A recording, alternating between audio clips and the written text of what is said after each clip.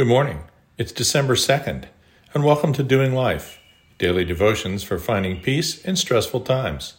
This is the audible companion of the book by the same name. Today's title is Commendable. For what credit is it when you are beaten for your faults? You take it patiently.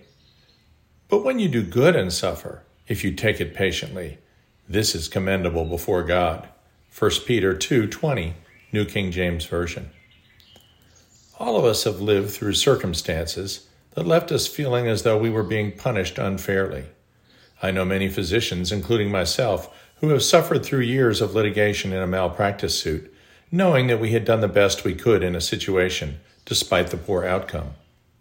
Dealing with that year in and year out, patiently, while continuing to serve patients, is commendable. There are as many reasons to feel beaten down as there are people. Others have dealt with frightening diagnoses, like my son-in-law with lymphoma at a young age. Or worse, they've lost a loved one, seemingly out of nowhere. I saw a patient today whose brother, to whom she was very close, died suddenly a few months ago of a ruptured congenital aneurysm in the brain at age 31. 2 months after that, her best friend and college roommate died suddenly of a pulmonary embolus, a blood clot in the lungs, at age 25.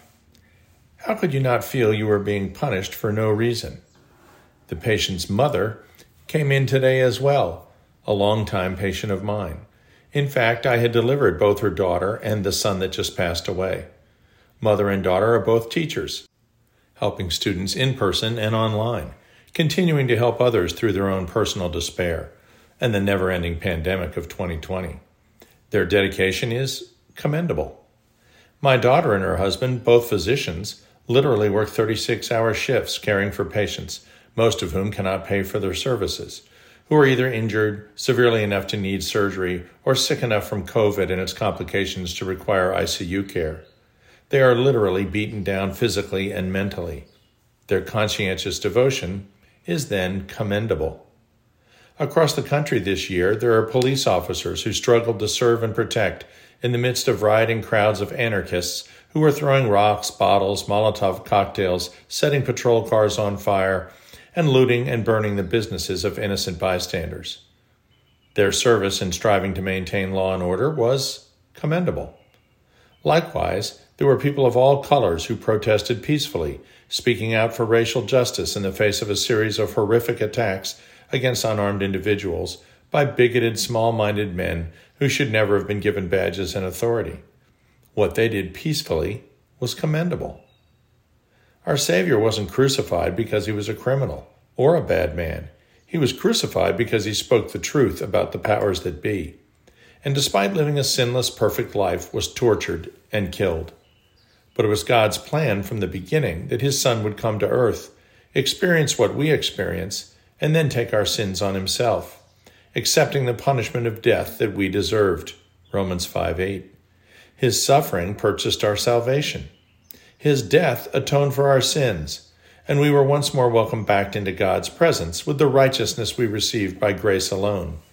It seems a gross understatement, but what Jesus did willingly was commendable in the Father's eyes. 1 Peter 2:21. When you lose a child or your brother or your best friend, through no fault of theirs or yours, it can lead to bitterness, anger, and a turning away from God and his goodness. If instead you take the pain patiently, quietly, and continue to do good despite your own personal agony, well, that is commendable. If you've lost your job, fallen ill, had a loved one fall ill, or worse, lose their life, but you are carrying on through your pain, perhaps faltering, but still clinging to your faith, that is commendable.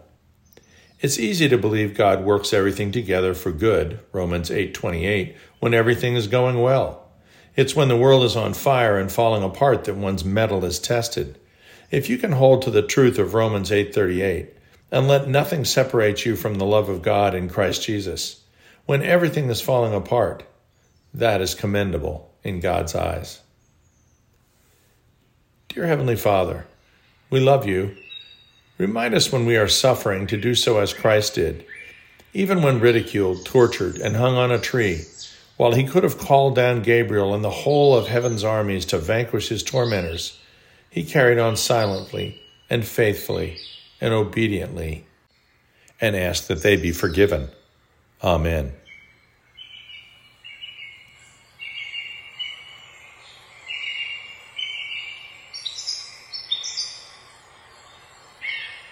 We'll see you tomorrow.